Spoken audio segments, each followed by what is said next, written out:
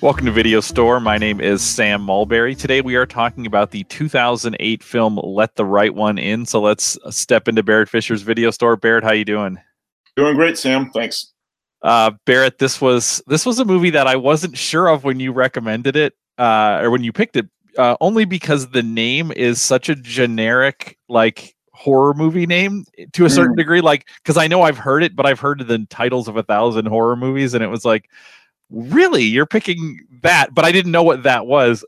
Upon watching it, it's like, oh yeah, this actually fits right in line, I feel like, with a lot of things that we're talking about. I mean, it's definitely a different genre of movie than we've spent a lot of time with, but I feel like it's not I feel like it fits into the conversations that we're having very well. Let's start it off. What is your history with this film? Did you see this in 2008, 2009? Yeah, I did. It was another film that I went down to. I must have been Lagoon to see it. Probably another film with I'm pretty sure it's another film with my son. And I think my wife was along as well. Yeah, so I saw it in the theater, and actually, I have not seen it since. So it was another one of those where, oh yeah, there's a scene I remembered. It's a very visually striking film, so there's a lot of scenes that I easily remembered. But then there were elements, subplots that I had actually forgotten. So it was kind of fun. So was this a movie that you knew much about before you saw, or like what would have led you to go see this? I think probably, well, I'm one of those people. I'm always interested in what comes to Lagoon, right? Because those are usually interesting films. But no, I knew that it was a different take on the vampire film, and I'm not a huge vampire film watcher. Although when I say vampire film, I should acknowledge that there is a wide range of types of vampire films, and this was touted as a new contribution to the genre, so it was interesting to me. I also, I don't watch a lot of Swedish films, but I've appreciated a lot of films that come from Sweden, so I was kind of primed for it in that respect. What is your history with horror as a genre? One of the most striking elements of that history for me is, as you know from our previous conversations, I'm a Stanley Kubrick fan. And I remember when The Shining came out in 1980, and I remember very expectantly waiting for that film. You may recall the trailers for the film, the most striking image of the elevator opening and the tide of blood flowing out. So, but I would say I was interested not so much because it was a horror film as because it was a Stanley Kubrick film. So when I think about the horror films that I've been interested in, they often have more to do with who actually has directed them. So, for example, Werner Herzog's remake of Nosferatu the Vampire, that was interesting to me because I'm a huge Werner Herzog fan, and we'll get to him at some point in the video store. Or Coppola's, Bram Stoker's Dracula. I do like horror films that don't rely on blood and gore. I like horror films that are psychological. Polanski's got a great early film called Repulsion, which is almost entirely psychological. So that, to me, is what's interesting about horror films. And to me, that's what's interesting about Let the Right One In, is that although it has its share of blood, obviously it's pretty toned down. And I think most of the horror, if there is horror in the film, has to do more with human or inhuman relationships. Yeah, I will say, as a child of the 1980s, I have a skewed view of what I think horror is, because the 80s there's a lot of sort of campy, over the top horror, a lot of which I haven't seen. Although I will say, one of the things I love to do with movies that we don't really talk about on this podcast because it doesn't really fit in with it is my wife and I, as sort of late generation Xers, are big fans of intentionally watching really bad movies and sort of, making fun of them as we go. I mean, this is a very my generation thing to do. So I've seen a lot of horror movies specifically because they're really low budget and bad. So, but I will say that skews my view of them. So it ends up meaning I haven't ended up watching a lot of what people consider sort of great horror movies because I have this particular view of them. So like I said, when I heard you recommend this, instantly my biases clicked into why are we watching like a horror movie? Why are we watching a vampire movie? But as you said, this is a different kind. But at the same time, I think there's lots of movies that sort of loosely fit into the genre of horror, but at the same time it's like, well, is that really a horror movie, or is that a thriller, or is that a psychological this or that? This one, like, I feel like as much as it is a psychological horror film in all these ways, it is still like a horror film. I mean, there is a vampire that's going, or there's a monster in this movie, and in fact, there's lots of monsters in this movie. But there's one that we would traditionally recognize as a monster movie monster. It is supernatural. It is, I mean, it's not taking that idea, but saying, what if we strip it of those things? It's in fact taking those ideas just completely seriously and practically. And I really loved that about this movie. Yeah, and I think it's a movie that I think we said one really interesting thing, Sam, which is it's a movie that is full of monsters. And one of the things the movie is asking you to think about is what is in fact more monstrous, a vampire or those predatory children? And if any of us have childhood memories of being picked on or bullied, those to me are the scenes in the film that are the hardest to watch. Those are the ones that, because I knew they were coming, those are the ones I cringe at. I'm not too bothered by Ellie sucking the blood out of people, but when Connor shows up and bullies Oscar, I mean, those are the moments of the film, or the father, you know, the moment in when he's visiting with his dad and they're having a great evening, and then the drinking buddy shows up, and Oscar has to kind of hitchhike a ride home.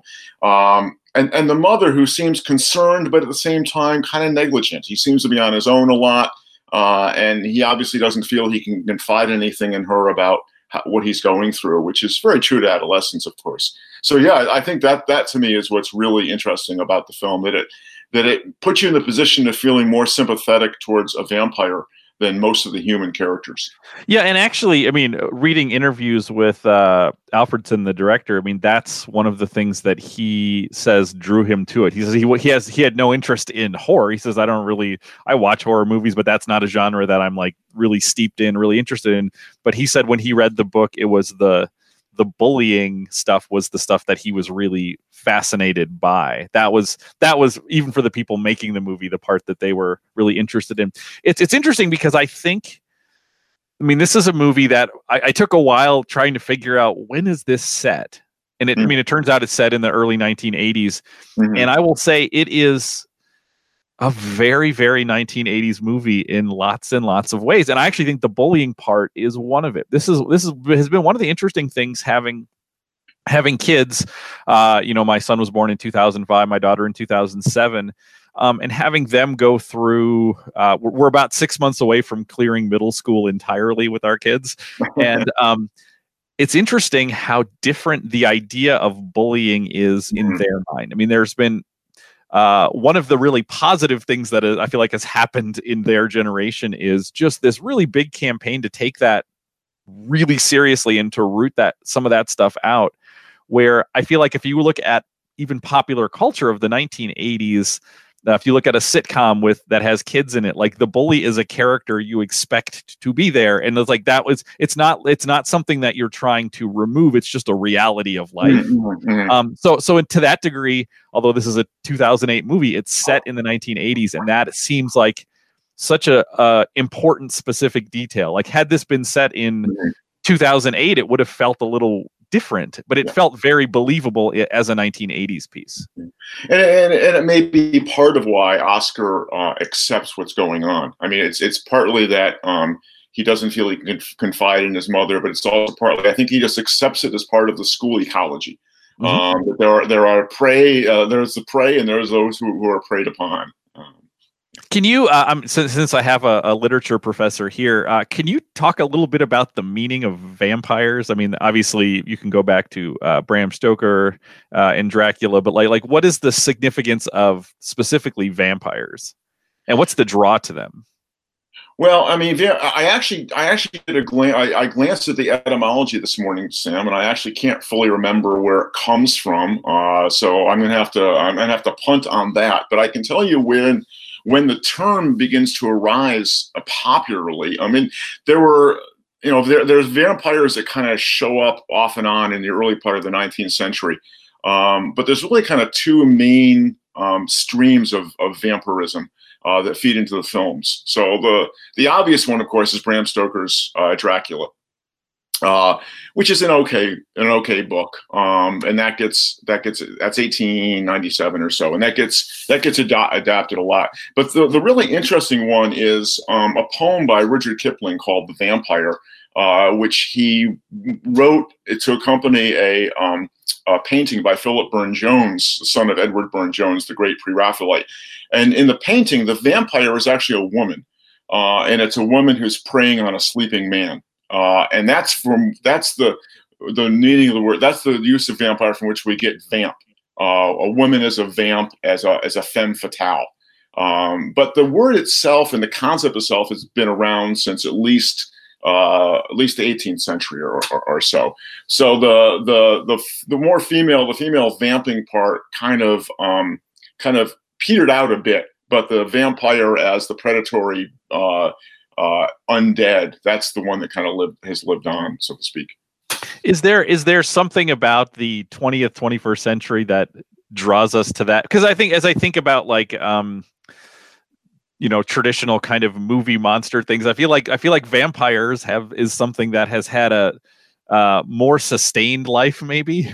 And especially, I mean, there was obviously about 10 years ago around when this movie comes out, there's a lot of sort of vampire culture. You have Twilight and things like that, but it seems like there's always been this draw to like what is the meaning of vampires? I heard an analysis several years ago, and I can't remember now who this was, but this person associated the popularity of either vampires or zombies with the political culture. So that zombies supposedly represent fear of the mob. So if you live at a time when you feel as though populism or even some kind of nationalism is ascendant, then you get zombie movies, and we did, right? We had kind of a great period of zombie movies about 10 years ago, and we got fast moving zombies, which was a change in the genre. Vampire movies, of course, are in a political reading are intended to express fear of the elite. Fear because typically, the Count Dracula version of vampire is he's an aristocrat with the Bela Lugosi accent and mannerisms. So vampire movies are seen as expressing fear of the elite. So supposedly, to be slightly political about it, when Republicans are in power, you get zombie movies, and when Democrats are in power, you get vampire movies. I'm not sure that really actually plays out, but I think obviously vampirism to a certain degree. One of the ways in which Let the Right One In is different is that vampirism traditionally has had two kind of motifs bound up in it. One is eroticism, right? If you think about being bitten in the neck, it's the ultimate hickey. And so the Count is the traditional Count Dracula is a male figure who in some ways seduces young women, turns them into vampires in his lair. The other aspect of vampirism, which comes out more strongly in Stoker's original than it does in many film versions, is a kind of religious iconography. Because in the novel, Dracula will actually feed his vampire females from his own veins. He will use his long nail, open up a vein in his chest, and then they will feed on him. And that's actually a traditional image of feeding on Christ from medieval iconography. So that element of vampirism, expressing a kind of debased religiosity or a kind of eroticism, that's been part of the myth.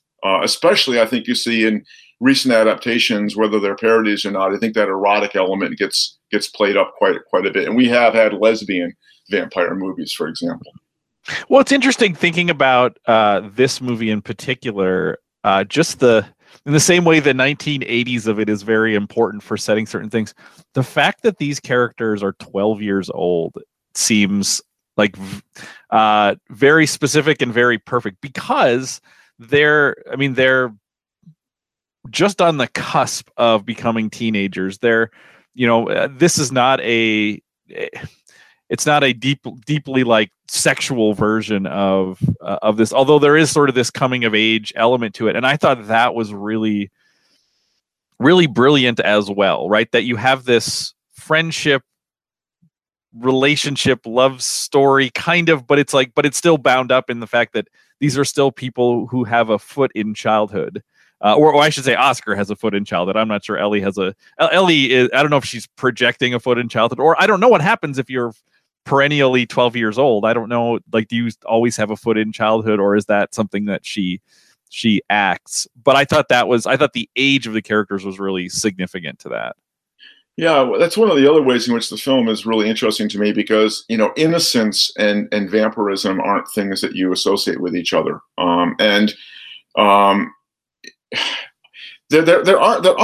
There aren't a lot of happy vampires. It's not that unusual that, in a sense, Ellie feels kind of trapped in her role.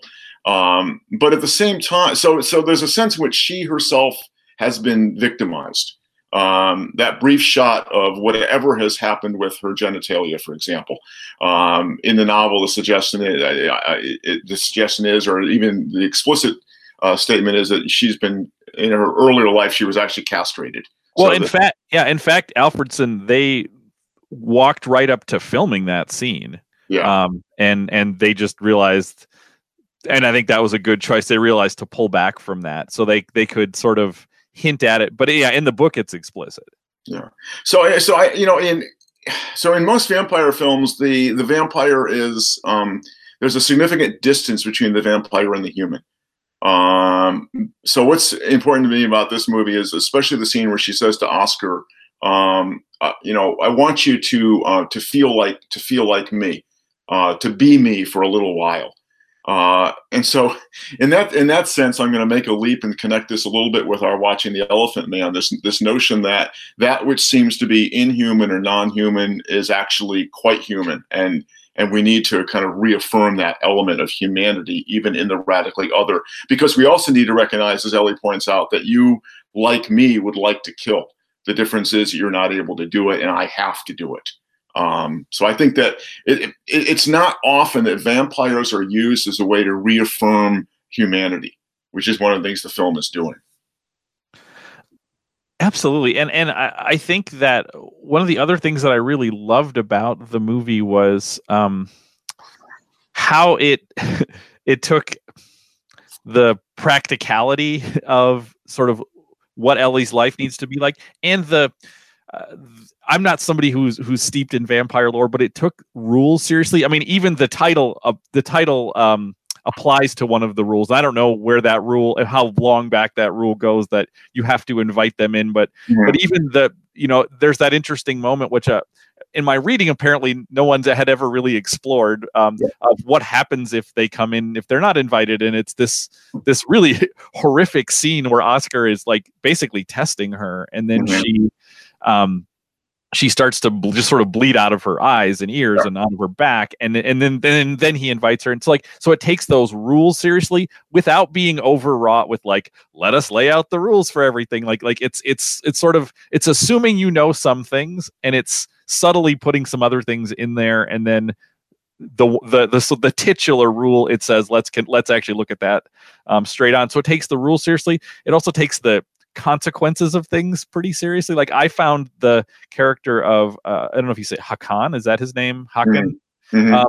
That he has to sort of clean up after her when she kills after the first kill we see her do, but also like just the practicality of him getting his little toolbox ready to go harvest blood. And I found that really, I like that, because like that actually, like, he is a character who has to live in the practicality of, what if you're a servant to a vampire? What does your life look like?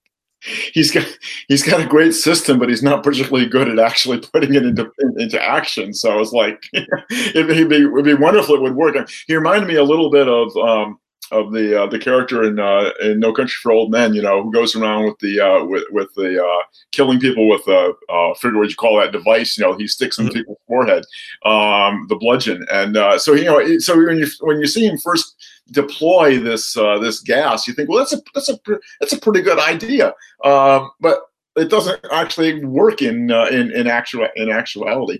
I want to get back to the her crossing the threshold scene, because to me that's really, really interesting, because you're right, it's observing one of the rules, but then we've never known whether or not a vampire could break the rule, or if the vampire broke the rule, what would happen.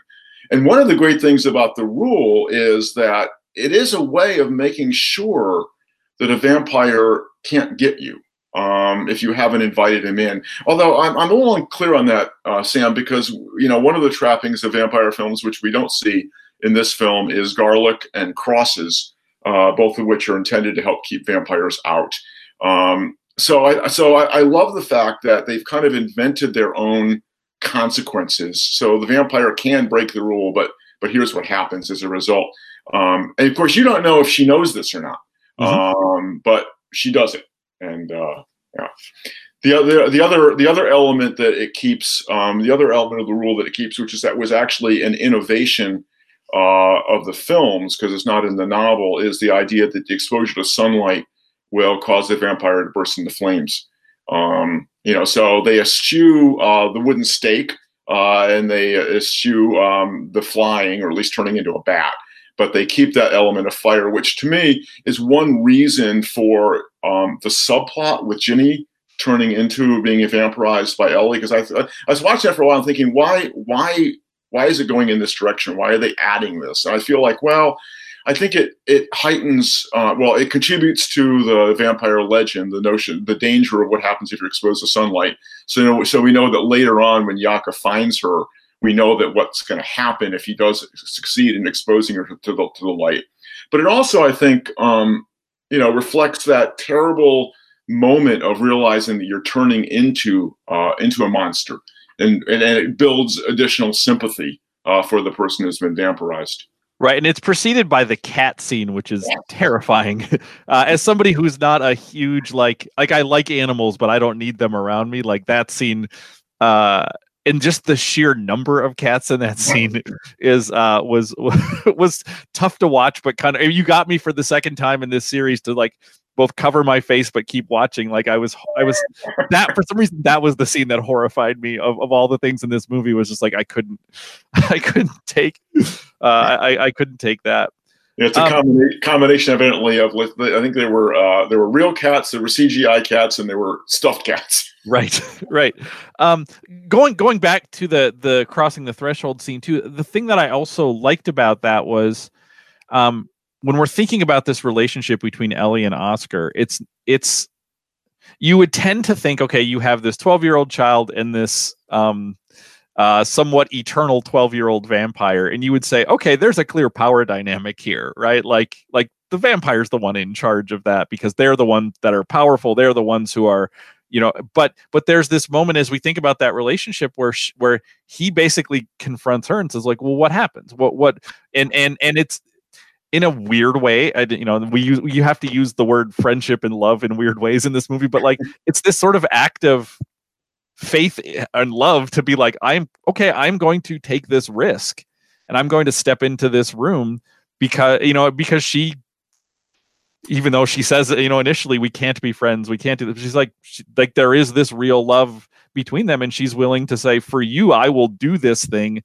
And like we said, I think she probably doesn't even know what happens, but you watch her and she doesn't leave the room. She stands there and stares at him until he acts on it. So like, I feel like that's such an interesting, it's a very strange sort of relationship moment scene, but I think it's really powerful in that way. Yeah, I really, one of the ways in which I thought about this film in connection with Station Agent is I really like the way the relationship is developed. It's like that to me is one of the really wonderful things the film does, is the way it takes them through different stages, and the way that you as the audience know that they're having parallel but very different experiences because of the different perceptions of each other. So I love the way, for example, that it uses the Rubik's Cube. And another way, of course, in which it is dating is an 80s film, the Rubik's Cube. But I also love the moment, as you said, that where the power dynamic shifts, and he ends up being, in a sense, horrified by the knowledge of what his power can actually do to her. And because they fundamentally care about each other, it works out. And I think he also, for a moment, is a bully. And he understands now, what it feels like to be the bully, and that's not a role that he wants to play. So that's the other thing I really love about how the film ties together the action, the relationship with her, and the relationship with the bullies. So I want to pivot to the end here because I want to know. Your interpretation of the end of this movie, the scene on the train. I'm sort of curious your thoughts on this because as I watched it and thought about it, it's like I feel like I can read this in one of two ways if I want to be dark about the ending of this movie, or if I want to be hopeful and positive about the ending of this movie. So I'm curious your thoughts on that last scene. I love that last scene, and that's one of the things in the movie that kind of stuck completely in my head. Him sitting alongside her and her in the box and doing their Morse code. I think the positive view is it's the fulfillment of a love relationship, right? That he, now the dark question is he going to end up having to figure out a way to go out and kill people for her the way Håkon did. I don't read it that way. I read it that somehow he's come to terms with the fact that she has to kill, and she's come to terms with the fact that she has to kill. But if they're together with each other and she is being loved by him in the way that he loves her, even though she's a vampire, to me that's enough for her. I think she can go back to making her own kills because she has his support and love. Okay, I'm glad because I saw it and all I could think is if we go back, 30, 40 years, is there a similar scene like this with her and Håkon? Yeah. Because I'm thinking like, okay, it's 2020. That kid would be 50 years old now, and she would still be 12. And it's like over time, what's great about the scene is it makes you ask this question about love. Because part of the thing when you think about even young love, when you think about people who marry young, married relatively young. I was 24. It's like you hope you grow with the person that you marry, right? You hope you grow with your partner in that way because you're going to change. You're not the same person at 24 that you are at 44, but you hope that like we develop and grow in the same directions. But this is a relationship where one of them is going to age and move towards adulthood and death, and the other, at least physically, is not. Yeah. And so it's like, is this a doomed relationship? I'm glad to hear in this Christmas season that you're willing to say, no, I think maybe it's not. I have to say, I read it and I love both readings. I walked out feeling very depressed about it not in a bad way, but just like I can't see how this story goes well, because what's so interesting is in the first scene of the movie, right? It starts with Oscar and the knife. And so like we see that part of him right away. And then he looks out the window and you see this old man and this little girl moving into the house next door. And you make all these assumptions about that relationship. Even though I know this is going to be a vampire movie, like, well, that's a father and a daughter. Like that's everything reads father and daughter. And then, and then you get into the house and you get into the apartment and you see it and you think like, oh, is he somehow like cruel to her? Like that, I just because I don't know why I think that, but then it's like, oh, wait a minute, he's serving her, and this, so like that relationship, you keep bringing your baggage to it, and you're like, oh no, it's not that, it's actually this other really strange relationship. But I sort of wondered like, well, where did that get started? And I had to, when I got to the end, I thought, oh, is he telling me this is where that relationship necessarily starts, as something like that? And I just felt pretty awful, but I loved it. But because I just thought like that was a big hammer at the end of this movie, if you want to read it that way. But the scene doesn't play out that way at all. The scene is not haunting at all. It's really beautiful, but it also causes you to ask those questions. Well, and he's tapping out kiss in Morse code, and she's doing little kiss back. So you're right. It's Christmas time, Sam. I got to read that positively. Another thing that I just thought was great was I thought the child performances were phenomenal. So that's one of the other big things the director talked about was how much time he spent casting those two leads, because this was in Sweden. was a pretty popular book. So like a lot of people had investments in it. So it was about, I need to cast the right people to sort of fit these roles, but I also need to cast these people to relate to each other. Did you read about how they, how he directed them as actors? Yeah. So that was fascinating. So the actors never read the script. They never read the lines. He would speak them to them so that they would sort of learn their dialogue by ear, and they didn't really know where the story was headed, from what I could tell. Right. So yeah. The other thing that was fascinating is, and a plug for not watching dubbed versions, is that her voice in Swedish is dubbed. Because they felt as a 12-year-old, or she was a little older than that, but they felt her natural voice was too high. And so she was dubbed by evidently a pretty well-known Swedish actress so that she would speak in a somewhat lower register. So are there other things you want to talk about with this movie? Well, I just want to say one really kind of obvious thing about the movie, which I was happy to find another critic noticed as well. And it's a critic I like quite a bit. He writes for a website called Real Views, James Berardinelli. And he's a pretty decent critic because I agree with him so often. But he pointed out, which is, of course, relevant to our conversations about films in the last several weeks. He says that the actual movie that you should connect this with is The Crying Game. And that was exactly that was one of the thoughts that I had, that this film, and you know, we've watched several films with that theme, and that was more along the gender identity. So, you know, whether it's Some Like It Hot or Tootsie or The Crying Game, we have all these, you know, films that we've watched where there's this question of what do you do when somebody reveals that he or she is not the person or even the creature that you thought that person was. And so that's one of the things I really like about this film, is that it goes back to what I was saying about Oscar having to go through that moment of having power over her, because I love the fact that when he finds out she's a vampire, which is great because he suddenly reached this conclusion himself. Are you a vampire? It's like he puts it together, right? So his reaction is not immediate rejection.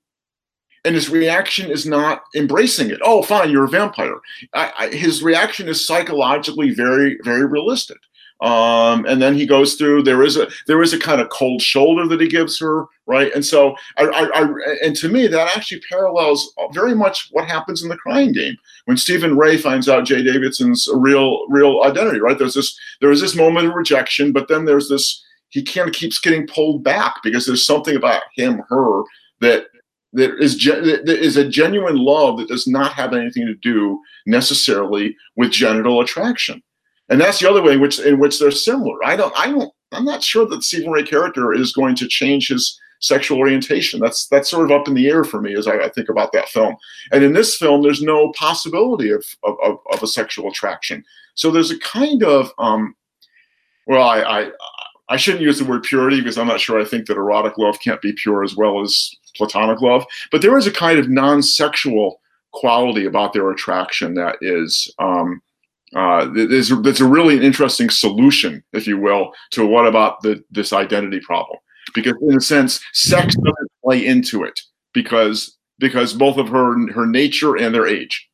I love that for two reasons. For one thing, it makes me feel better about the ending of the movie. I'm like, okay, I can do the positive read because, like, if I think about this like a Crying Game type story, that's great, right? Because I feel like the Crying Game has this weird kind of uplifting ending, right? In the little coda to that, so I can read this train scene that way. The other thing, though, that I really like is thinking about this idea of crossing a threshold too, right? That there is this sort of if you think about even any relationship you have, any friendship you have, there's lots of people that you meet who are on the perimeter of your life, but there's certain people that you let into your more intimate life, right? There is this crossing the threshold, which makes me think about let the right one in. Make sure who are you letting into your life, into your circle. And at first glance you'd say, well, the vampire is obviously the person you don't let in, but in fact that's the one person that he really has let in. Mm-hmm. And so once you cross that threshold, whether it's Stephen Ray's character sort of crossing that threshold of we now have a deeper relationship than this is this person that I talked to in this bar, right? Like, and once we cross that, like we've crossed, it's a kind of Rubicon, right? We've crossed that, and it's maybe you can't really come back from that, or maybe you don't need to. And I really like that. Yeah. As strange as it is to say those words when I think about what this movie is too, because she is also a vampire that kills people and feeds on them. Like it's actually kind of fun to think about. Like, okay, I'm saying these things, but if I take even half a step back, it's like those are strange sentences to be saying, which I guess is one of the things this movie's asking you to do. Well, in a slightly darker take on the continuation of their relationship is we do know that he has that scrapbook full of all kinds of horrible murders, and there could be, is to be a little darker about it, there could be a suggestion that he is actually going to take a kind of vicarious satisfaction in the fact that she is in fact a serial killer. Yeah. Wow. All right. Anything else with this movie? Well, I think I so love the title, and for all the reasons that you just said, Sam, that I've been avoiding the American remake, in part because the American remake is called "Let Me In," which takes that whole title in a very different direction. But I've been reading enough about the argument that the American remake is actually a fine film in its own right, although it's evidently a little different. But so I'm actually tempted to check that one out in the same way that after I watched Christopher Nolan's version of Insomnia, I watched the I never can remember if it's Swedish or Norwegian original, and they're two very good films that take different angles on the same story. So I might actually check out Let Me In. The other thing I just want to say is that I would encourage listeners who want to see kind of more intelligent, thoughtful, significant vampire films. I mean, check out, first of all, the grandfather of all vampire films, F.W. Murnau's Nosferatu from 1922. There's also the film about the filming of Nosferatu with John Malkovich playing the actor who plays the vampire in that film. And the title of that film keeps slipping out of my head. It's from around 2010 or so. And the conceit of the film is that the actor Max Schreck was actually himself a vampire. And then, of course, there's Werner Herzog's remake of Nosferatu that I also mentioned. So what movie do you have for us for next week?